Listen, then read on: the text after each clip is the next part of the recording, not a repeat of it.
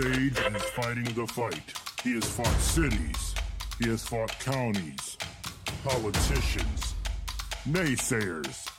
Hell, he's even fought mayors. Thank you for listening to Sage and the Houseless Movement, a weekly show dedicated to the news and views of the homeless locally and worldwide. And all other things considered homeless?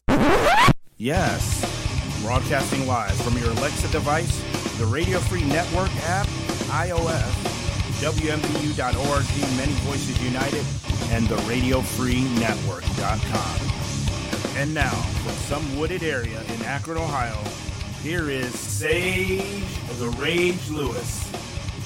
Man, Sage the Rage got real problems. Real problems, I tell you. I think I got a headache.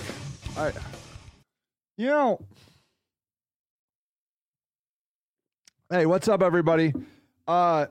I feel like, still working on my ums from last week. I really believe that, well, did you hear yesterday in the news that they transplanted a pig liver into a human? Was it a liver or a kidney? Maybe it was a kidney. I can't remember. Took something out of a pig, put it in a brain-dead human, because we got to test these things first. Put it out, let it go for like 52 hours. It took right away. These are amazing times, but I'm here to tell you, Advil.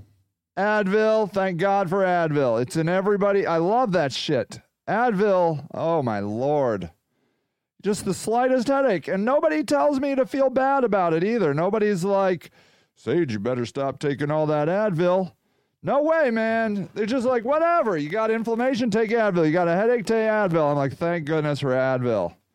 I mean, literally, I think we could have just stopped medical progress at Advil. Did you take any philosophy courses in college? If you didn't, or you didn't go to college, or you didn't take any philosophy classes, I guess, whatever. I don't know. People like what they like, but man. So get this. Philosophy is a bunch of wankers running around thinking their entire lives about bullshit. It's the greatest thing ever. It is basically academic drugs. It's a waste of fucking time. But damn, it's fun.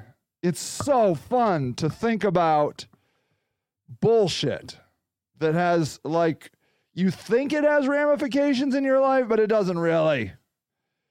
And then ultimately you're going to find out that nobody really knows the answer.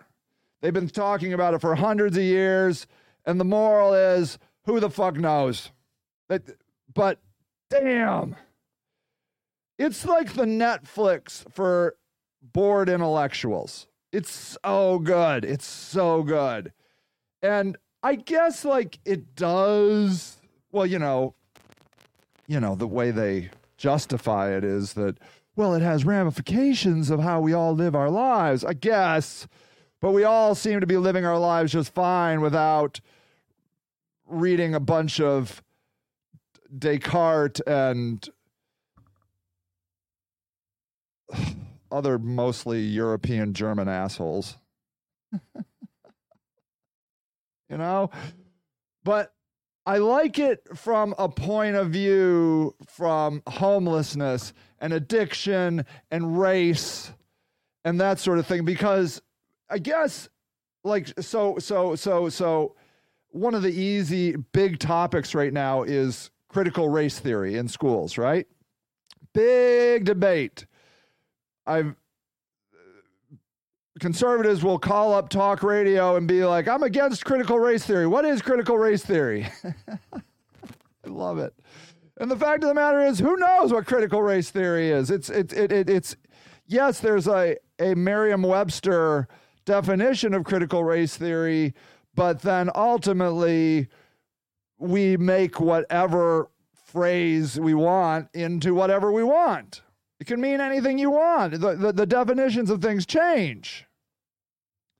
So critical race theory could mean, and I think to a lot of white conservatives, it means we're going to bash white people in school by saying white people are the devil, which incidentally, Malcolm X did call white people the blue-eyed devils. So, it's not a completely foreign position to take.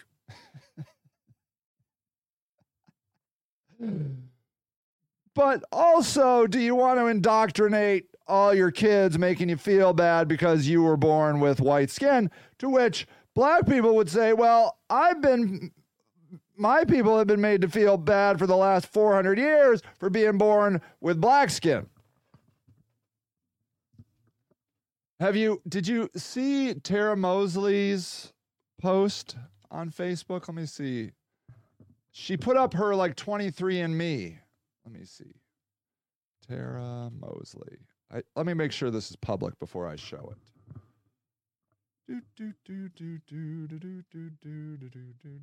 me scroll down here. Tara Mosley, if you're not familiar, is a council person here in Akron, Ohio. Maybe she got rid of it. Okay. I don't see it here, so I'm not going to look at her puppy dog. Oh, she got a nice haircut. Okay, I don't see it here. Okay, so I'm not going to talk about it, I guess. But it's going to be really interesting to see African Americans posting their 23andMe's genetic reports, okay? Because what you're going to find is African Americans have a lot of European in them. I think a lot of African Americans, it's going to be hard to find an African American that doesn't come from a mixed relationship at some point in their history. That's all I'm going to say. So, and this falls back into free will and determinism, I think, from a point of view of, well, racists, I think, believe that black people are lazy, and racist isn't a bigots. Let's go with the word bigot. I don't like using the word racist as a negative, because what we're trying to do here is we're trying to enlighten people about racist behaviors, even if you aren't intentionally being mean. So let's call it bigot, okay? So there are white bigots, okay, that hate black people because they think they're lazy, they're stupid, they're criminals, oversexed, blah, blah, blah. And it's just going to be interesting to watch how these bigots, these white bigots, are going to react to black people putting up their 23andMe when they're like 50% them. Their skin happens to be darker, but genetically, they're 50% European. And it's going to be interesting to watch white bigots put up their 23andMe when they realize that they're not as pure as the driven snow as they thought they were. It's all going to be fascinating. But it all comes back to this esoteric bullshit of free will versus determinism, okay? And one of the things I hear a lot about homeless people, the people that hate homeless people, bigots to homeless people, is that they are lazy and they need to get a job. They need to put down the needle and they need to get a job, right? And so, and then, and bigots to black people are like, hey, you need to get more dads in the picture. Clearly, the problem is that there's not enough dads because there's just these single moms, and clearly single moms can't handle their culture, so we need to get more traditional family values in the black community. That's a racist attitude, okay? I don't think it's a bigoted attitude. See, I'm just right now I'm making up like these words to use so we can all talk on the same language. Racist is not a negative in the way I'm communicating it. You're just saying racist things in a way that's probably ignorant. A bigoted attitude is negative, right? Saying that a black person is more criminal than a white person is a bigoted statement and racist. It's bigoted. Well, see, this is so challenging because you're basically a bigoted statement means that you think black people are less than white people. That's what I think. That's what where my definition is. A racist thing is, well, wouldn't it be helpful if there were more traditional families in the black community? Because I just read an article and it said that they don't have a lot of dads in the black community. That's a racist attitude. Okay? It's not bad. It's not innately bad, but it's racist because it doesn't take the time to understand black culture and the choices people make. I grew up with a single mom. So why am I not in prison? Why am I not a drug dealer? And the bigot will say, well, it's because you're white. You're white. That's why. What if I show you a white person that grew up with a single mom that is a drug dealer and is in prison? What are you going to do then? Well, mostly it's black people. You don't know that.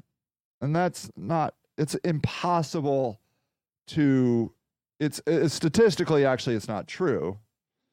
We are finding that black people and white people use drugs and sell drugs on a very equal playing field.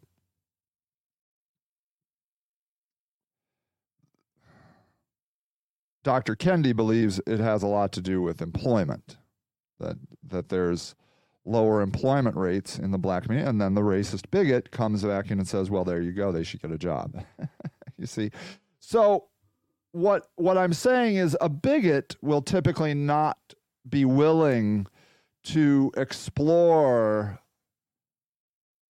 ideas that they aren't aware of, whereas a racist would be. And you see, I really, really want to erase the negative connotations of saying racist things. We all say racist things, okay? We're all learning about diversity, equity, and inclusion, DEI, including black people, about their own race, okay? We're all learning. You do not become a racial expert because you popped out of the womb a certain color. You know what I'm saying? Now, you do have experiences that give you insight to a culture that other people don't have. So, for example, I have a conservative friend who's running for mayor, and I got to have him on a podcast or a talk because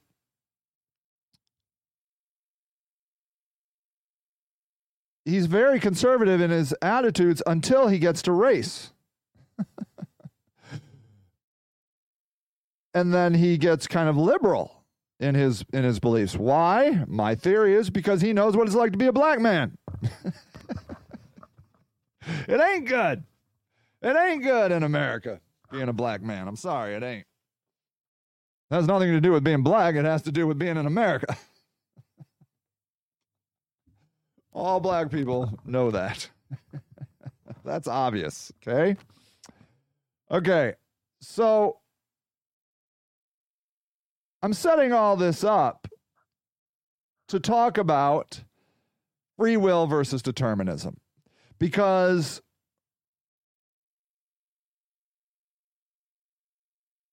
oftentimes people who are judging other people, right? People who are judging black people, people who are judging drug addicts, people who are judging homeless people are either never have been those things or transcended out of them. They became the righteous, redeemed, or whatever. I don't know what you call them. I get a lot of people who, as soon as the minute they become non-homeless, they turn on their homeless brothers and sisters and be like, hey, you need to quit drugs. I'm like, I fought with you for 2 years to quit drugs. You're like, well, yeah, it took me a long time, but I did it, and now they need to do it. I'm like, okay. You don't remember that entire struggle? That time you were living under a bridge and you spent all your money on drugs and gambling? Every penny? You don't remember that?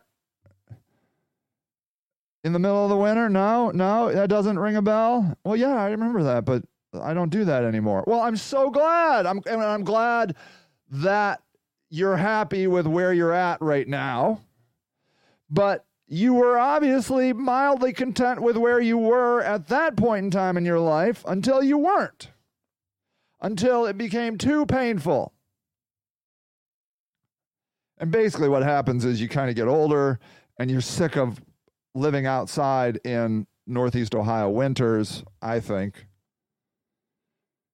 A lot of people don't get tired of meth, though. They get tired of opiates, but man, a lot of people, they're just, man, that meth, they love it.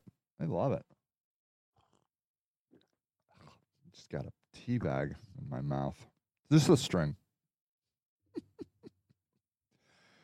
So,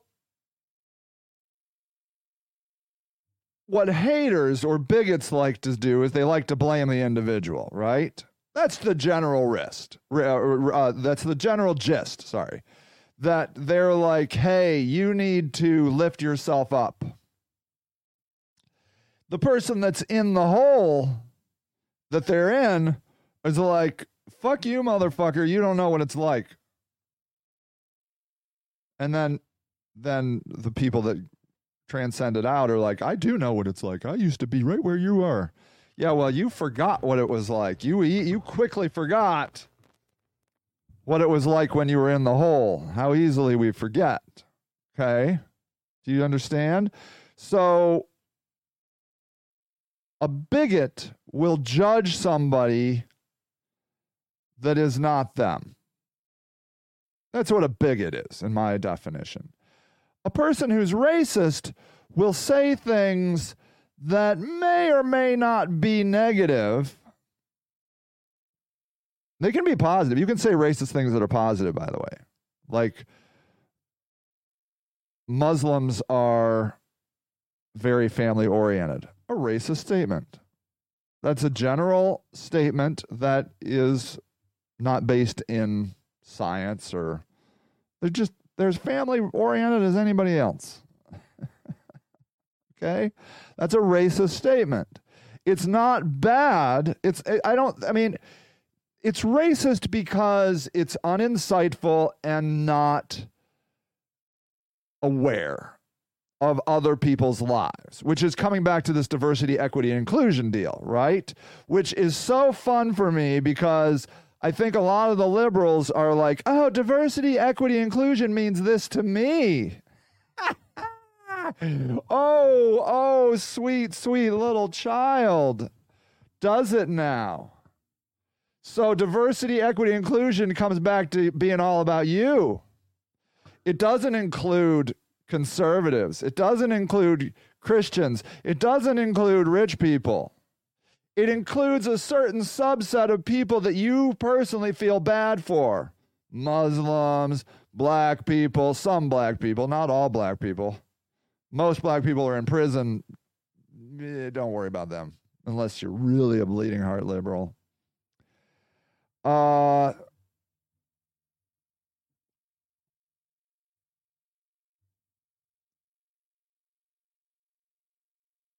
It definitely doesn't pertain to conservatives.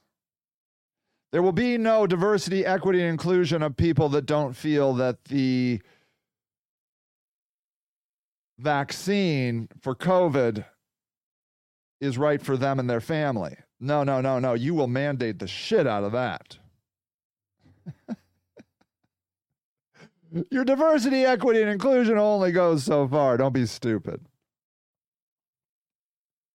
What about the African Americans and Hispanics that don't want the vaccine? Well, come on, Sage. This is a public health issue. This is different. Oh, is it? It's not. There's no diversity, equity, and inclusion in healthcare. Okay, I'm good. Hey, Christopher, my man.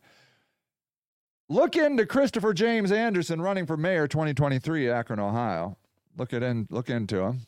For the record, I'm running too. I believe in choice.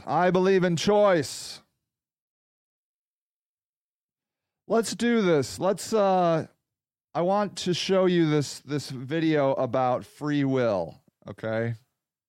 Yeah, let's do this.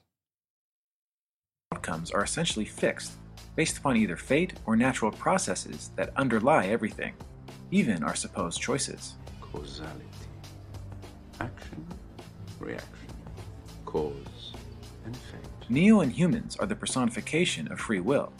Smith and the machines are the personification of determinism.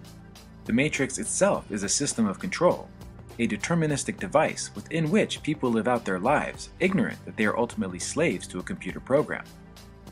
The plot leads to an unavoidable conflict between free will and determinism, between choice and inevitability.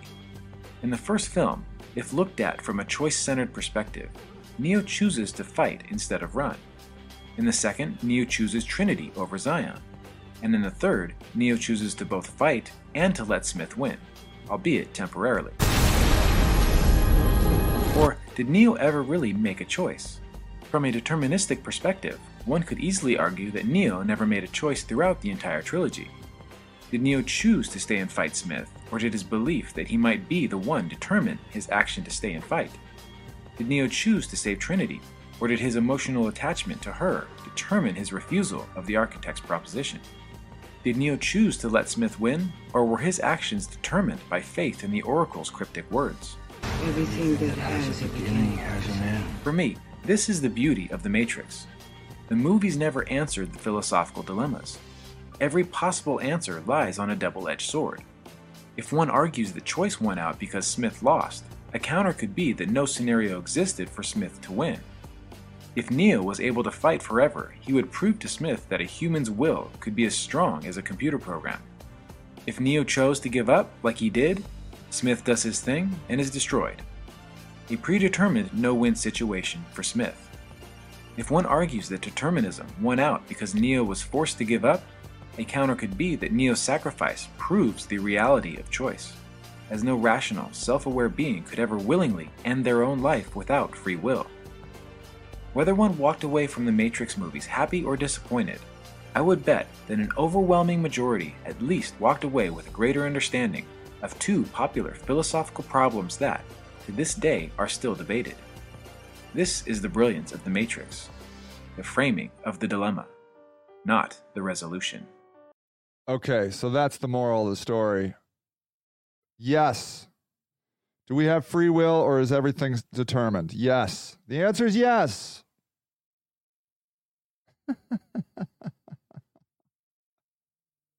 And I'm telling you,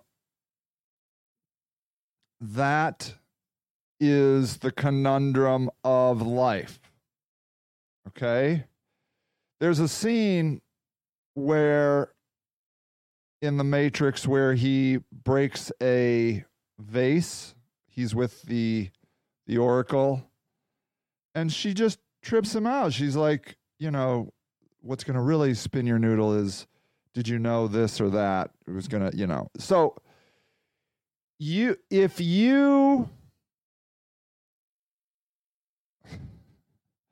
So let's take a drug addict, okay? There is a person in Akron, Ohio right now looking at a rock of meth. Okay? That meth is sitting in a little baggie right now. That meth is not in them. That meth is not going to jump into a pipe and be smoked. Okay? That person is going to take the little piece of meth, put it in a pipe, and smoke it. I really have never seen anybody smoke it. I don't know how it works. And I've never done it myself. Looks too good to me, ladies and gentlemen. I will be avoiding meth. Everybody loves it too much. I got enough problems. It's birthday week. Cake is coming. Holy crap. Not for me. It's my wife's birthday. So, on the surface, it looks like free will, right? In AA, they'll say you can't have the 20th beer if you don't have the first, right? That's free will. But philosophically, what if the path has already been determined? What if you are on a path that there is only one outcome? Where that crystal of meth is going to be picked up and put in that pipe. And furthermore, what if that leads to incredible goodness? Do you know how many kids I have seen whose parents are homeless and drug addicts who are incredible? Incredible. I see kid after kid after kid who is kind and generous and intelligent, emotionally intelligent, whose parents, by all accounts, are total losers. My dad, not a total loser, but I absolutely was more influenced by his lack of presence than his presence. Does that make sense? My dad left when I was 7, and he lives in Colorado. I'm not getting involved. This makes him very upset. I've blocked him on Facebook because he can't have these conversations, and it's my life too. I get to share these conversations. I'm sorry. I do. I'm not angry at my dad. I mean, I'm angry at my dad when I'm angry. You know, like when I get angry, I'm angry at everything. Right now, I'm not angry. I'm not angry at my dad. It has nothing to do with my dad. It just has to do with how I feel generally about the world right now. Does that make sense? Not angry at my dad because I'm not angry at anybody today. However, just saying the word angry kind of gets me angry. Anyways. Who's to say that my father leaving me at age 7 wasn't the best thing that ever happened to me? To this day, I wouldn't wish it on any 7-year-old, let alone my own self. I know for one thing, my dad wouldn't have let me go to college. My dad wouldn't have let me study the cello. And there you go. And I wouldn't be sitting here today wasting your time on Facebook. I'd probably be some crazy psycho fundamentalist Christian in the mountains of Colorado. He did have one son that he did raise, and that guy actually moved to North Dakota to make his money in oil, which I totally respect. I'm like, that's a cool idea. I think he married into some trucking industry. I don't know what that guy's like. I don't know. Who cares? I'm supposed to care about my half-brother. I give no fucks about my half-brother. I have a other half-brother who is older than me, and I do like him, but I never see him, and he never sees me. But I like him because he's a really cool guy. Very giving, wonderful guy. But I have no desire to call him up and be like, hey, John, let's go hang out. And he doesn't have any desire to call me either. Or maybe he does. I don't know. I don't know what goes on in his mind, but I think we're fine with who we are. I think a lot of him. I think very highly of my half-brother who's older than me. But,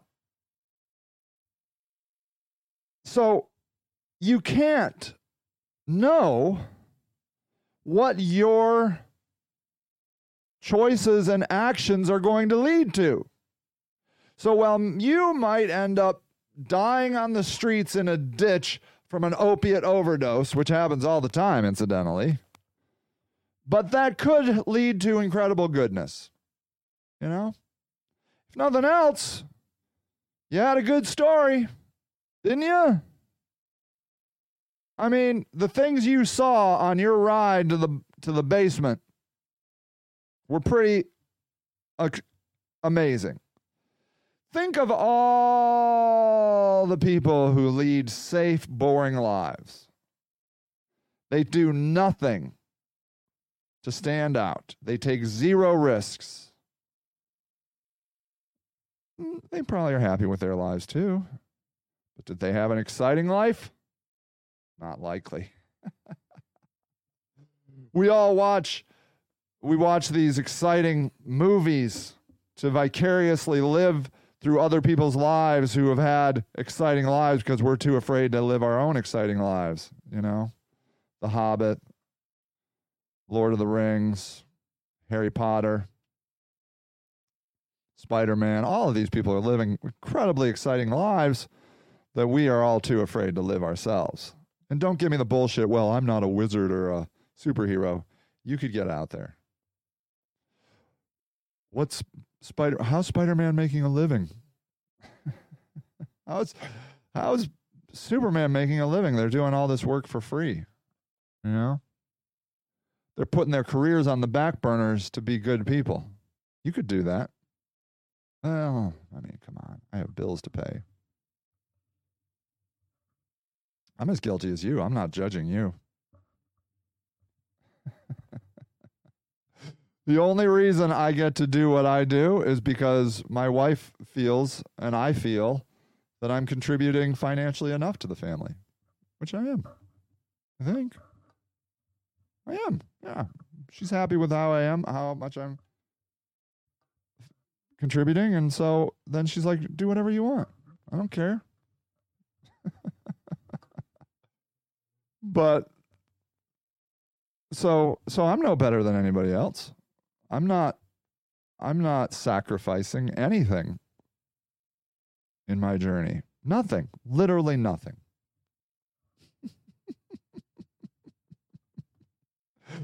If you think I'm sacrificing anything doing my work, you don't know me. You don't know my life. This is all just cherries on top of a wonderful, wonderful, delicious life sundae. I'm planning on, when I retire, my kid moves out and we pay for college, then I'm going to lean into it more. If I'm still alive, who knows, right? You get the pancreatic cancer, it's over. See ya. Lights out. So don't think I'm any better than anybody. I'm talking to myself. So often I'm talking to myself. You know, when I put controversial stuff on Facebook, a lot of times people get really ruffled that I'm yelling at them. I'm always yelling at me. You know, they think I'm yelling at them. I'm yelling at me. Telling myself to wake up, get a life, grow up, be a man, be a mensch.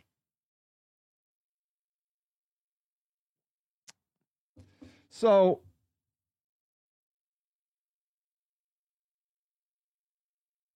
what do you think? Do you think there's free will? And by free will, I mean at any given time, you could go right or left, up or down. And it was not predetermined. You can't prove it. It's impossible to prove. Everything that you do, hold your breath for 15 seconds. We knew that was coming. 1 billion years in the future, we knew you were going to hold your breath for 15 seconds. You never can prove you have free will. Okay? But yet, we judge people all the time because we don't like the way they're doing their free will. You get it? We look at them and they're like, oh, you should do that. Oh, you should do this. Oh, yeah? Why don't you just shut the fuck up and go look at your own shitty life? Because I guarantee you got things to work on. But you rather judge somebody else because you don't want to work on your shit. You don't want to lose weight. You don't want to exercise. You don't want to get that extra degree. You don't want to save money. That shit ain't fun. You don't want to be a better husband, a better wife, a better parent. So what you're going to do is you're going to just shit on people that are already being shit on. Doesn't that strike you as funny? And not ha-ha funny, but funny, like sadistically funny? You look at somebody who is suffering, a person who is poor, addicted to shitty street drugs, and then you have the gall to kick them when they're down. Oh, that person should do this. Oh, that person should do that. Oh, tisk, tisk, tisk. Tisk, tisk, tisk. You have a lifetime of bullshit you could be working on in your life, but you like to spend it judging other people. That's what the news is. It's all the news is. It's you judging other people, being afraid of other people, looking down on other people. That's what sells. Got all these murders going on in the cities. And what are white people doing? What are middle-class, suburban, bedroom community people doing? Judging them. Ah, well, it's because they don't have dads. Ah, well, it's because they're not getting jobs. Oh, it's because they're lazy. Oh, it's because they don't finish school. Maybe if you had any basic understanding of philosophy and humanity, you might realize that a lot of the shit that happens in your life is predetermined. Why don't you not go to work today? Why don't you stop listening to me? Why don't you go back to bed? Why don't you get up an hour early? Look at your life and what kind of absolutely mind-numbingly boring routine your life is. Look at it. They only put that effort into helping. Yeah, hi, Michelle. There you go. Michelle says if they only put that effort into helping. So, you look out past yourself, ignoring your own issues, ignoring your own weaknesses, and you look at other people and you judge them. Well, they should do this. Well, they should do that.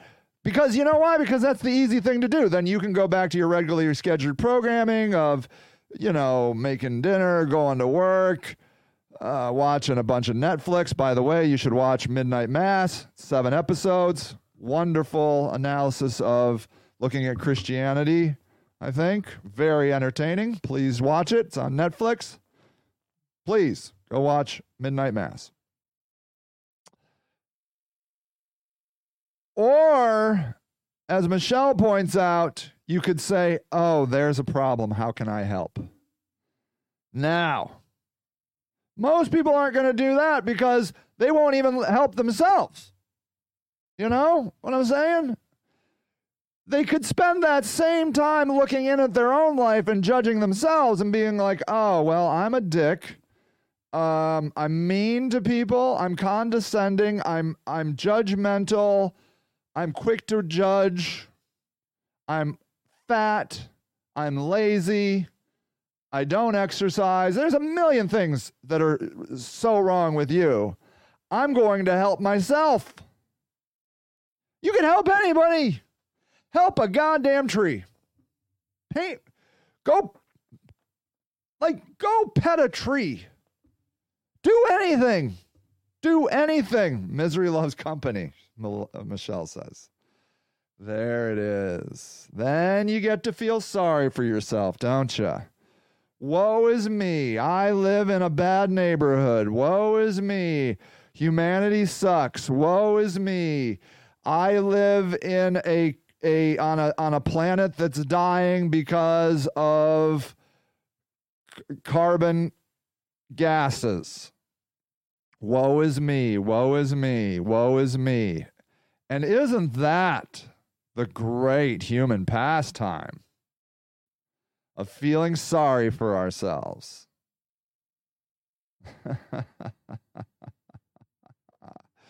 Do you know that Stephen King book, Misery?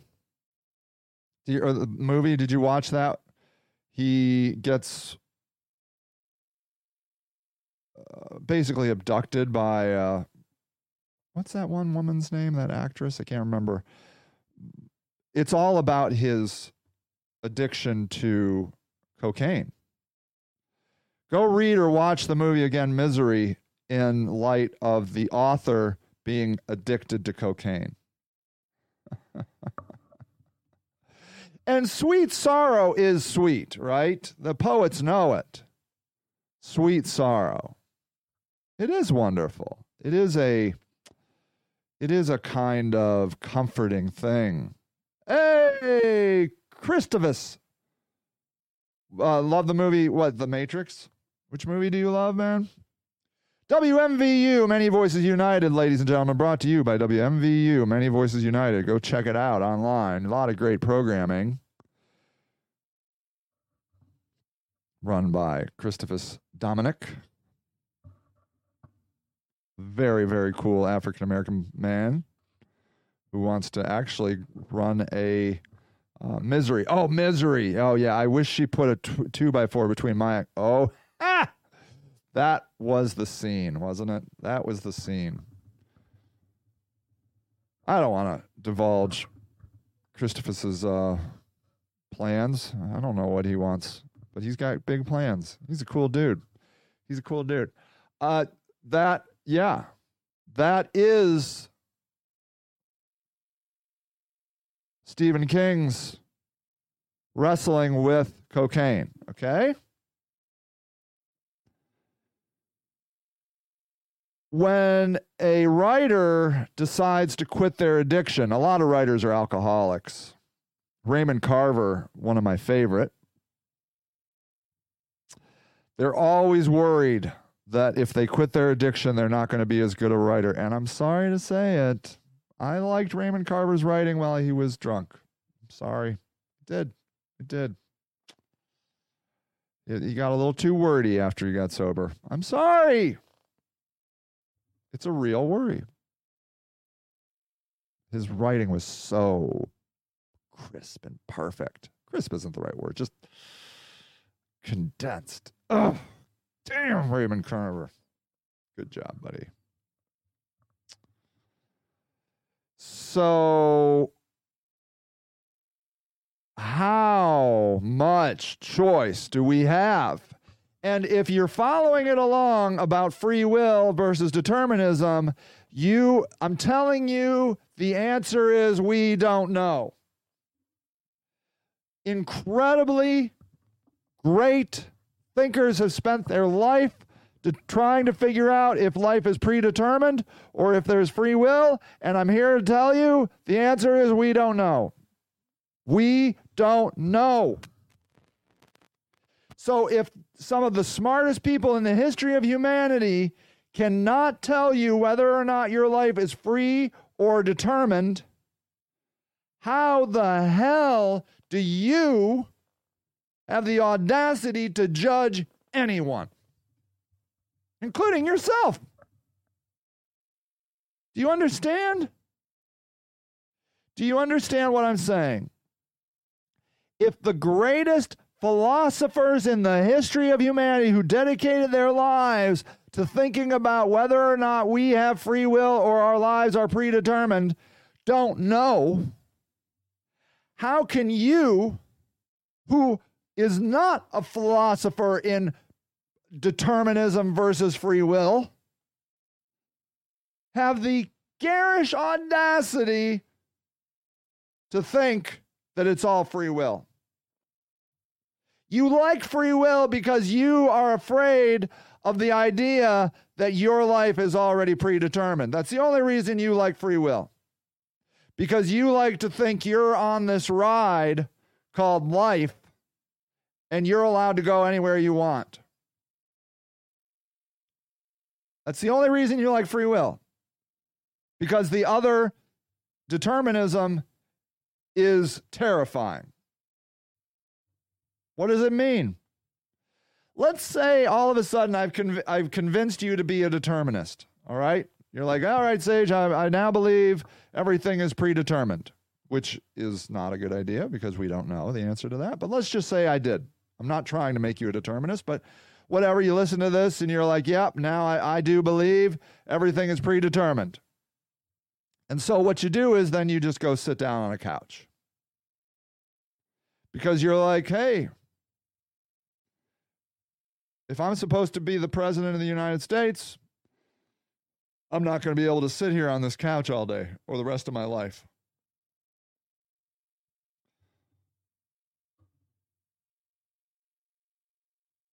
The free will people will be like, you just sat down on that motherfucking couch, asshole. I have a family member, he long since dead. He came home one day in his 50s or something, early 50s, and he said to his wife, he said, God only gives us so much energy, and I've used all my energy. And he walked upstairs and went to bed. I am not shitting you. And he spent decades in that bed. Decades. And he controlled that house from that bed. His wife would be on the phone. He would listen on the phone. You know, because they had those corded phones. You could listen to the phone, you know. He had a bell. She had to run up there whenever he needed something.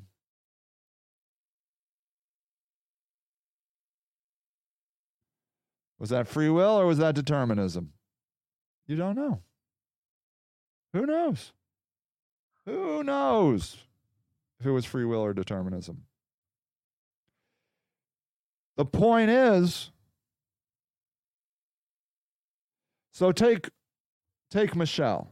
Okay, Michelle she wrote something nice. She said, if only they put that effort into helping. Okay, Michelle's a helper, right?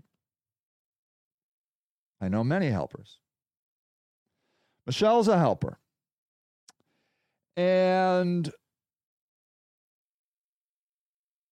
she does a lot. There's a giving box, a blessing box, she calls it. They put on my property that they put food in, and it's awesome. It's so awesome. But here's the deal. Did Michelle wake up one day and move through the universe independently to become a helper?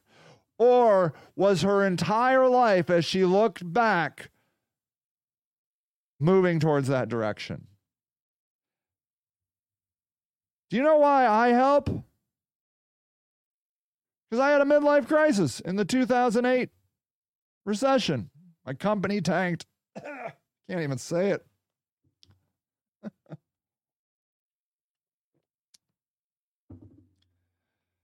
I felt betrayed.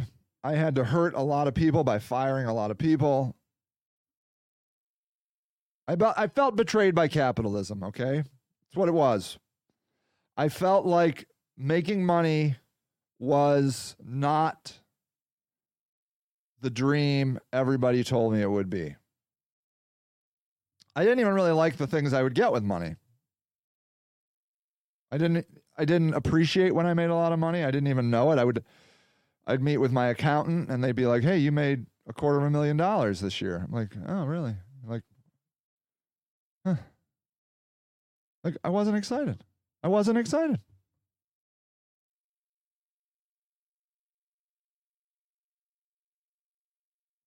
Money doesn't motivate me.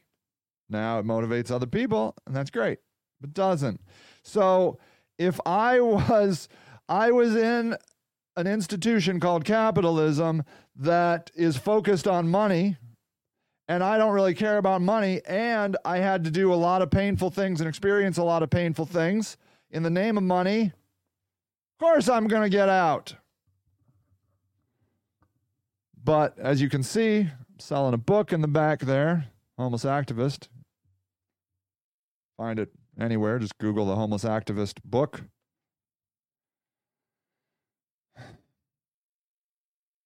I'm a marketer. So I haven't really changed. I mean, all my learnings, I still am very competitive. I still enjoy online marketing and all of that stuff.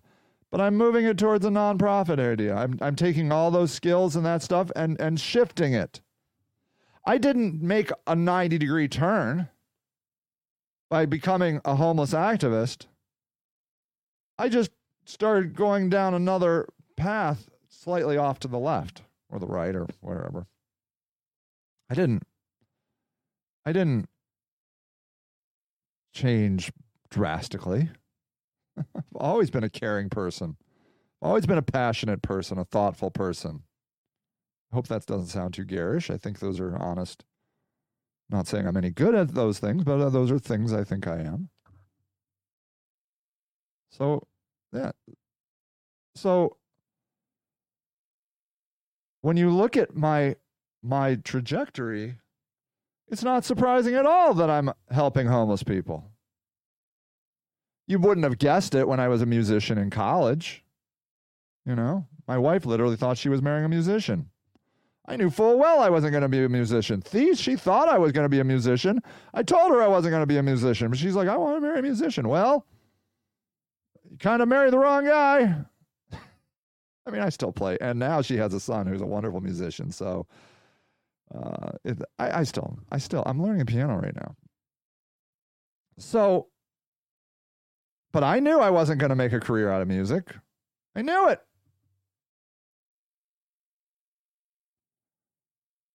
So it doesn't surprise me at all. Now, I would love to go back to 19-year-old, 20-year-old Sage and be like, hey, what do you think? Let me tell you the story of our lives from the age 20 to 50. What do you think? I'd love to know if he would be surprised or if he'd be like, I can see that. That's all right.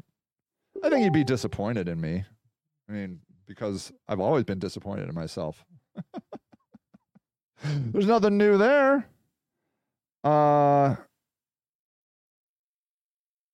There's nothing new there. I'm always feel inadequate. So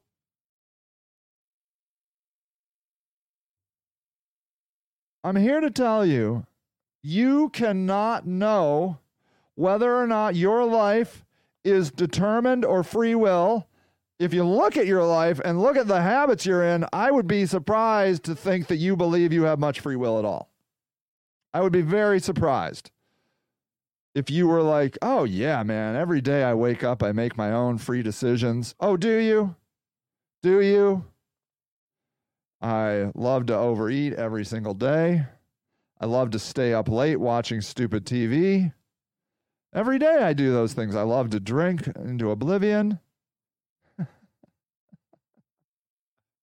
Oh, yeah, you free-willed that, did you? Okay. If that makes you happy, I guess, then you just keep doing you. I don't know how anybody thinks that their life is... I mean, it could be free. I think that we have the opportunity to go in different directions, which leads us to an idea of free will. We'll never know if that choice... Like, you know when things change? You know when people's lives change? When something happens to them against their free will. A car accident, cancer, a death of a loved one. That's when their lives change. Usually when I look at my homeless friends, I can see they know exactly when they became homeless or started the path to homelessness. And almost always, it's something that happened to them. They broke their back at work. They were repeatedly raped as children by their family. multiple members of their family.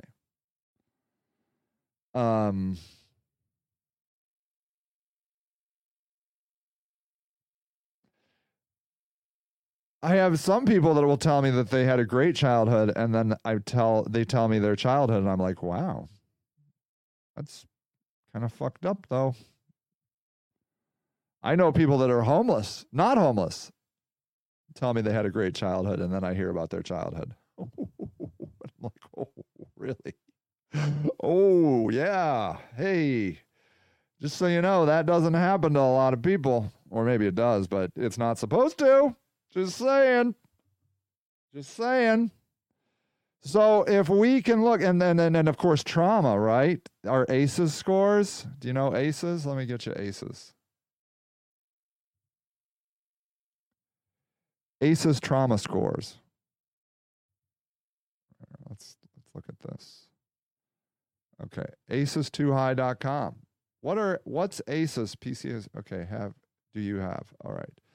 There are 10 types of childhood trauma measured in the CDC permanent blah blah blah childhood study. There's many others. See below. 5 are personal: physical abuse, verbal abuse. Okay, can you see these? Okay, 5 are personal: physical abuse, verbal abuse, sexual abuse, physical neglect, and emotional neglect. 5 are related to other family members: parents who's an alcoholic, a mother who's a victim of domestic violence, a family member in jail, a family member diagnosed with a mental illness, experiencing divorce of parents.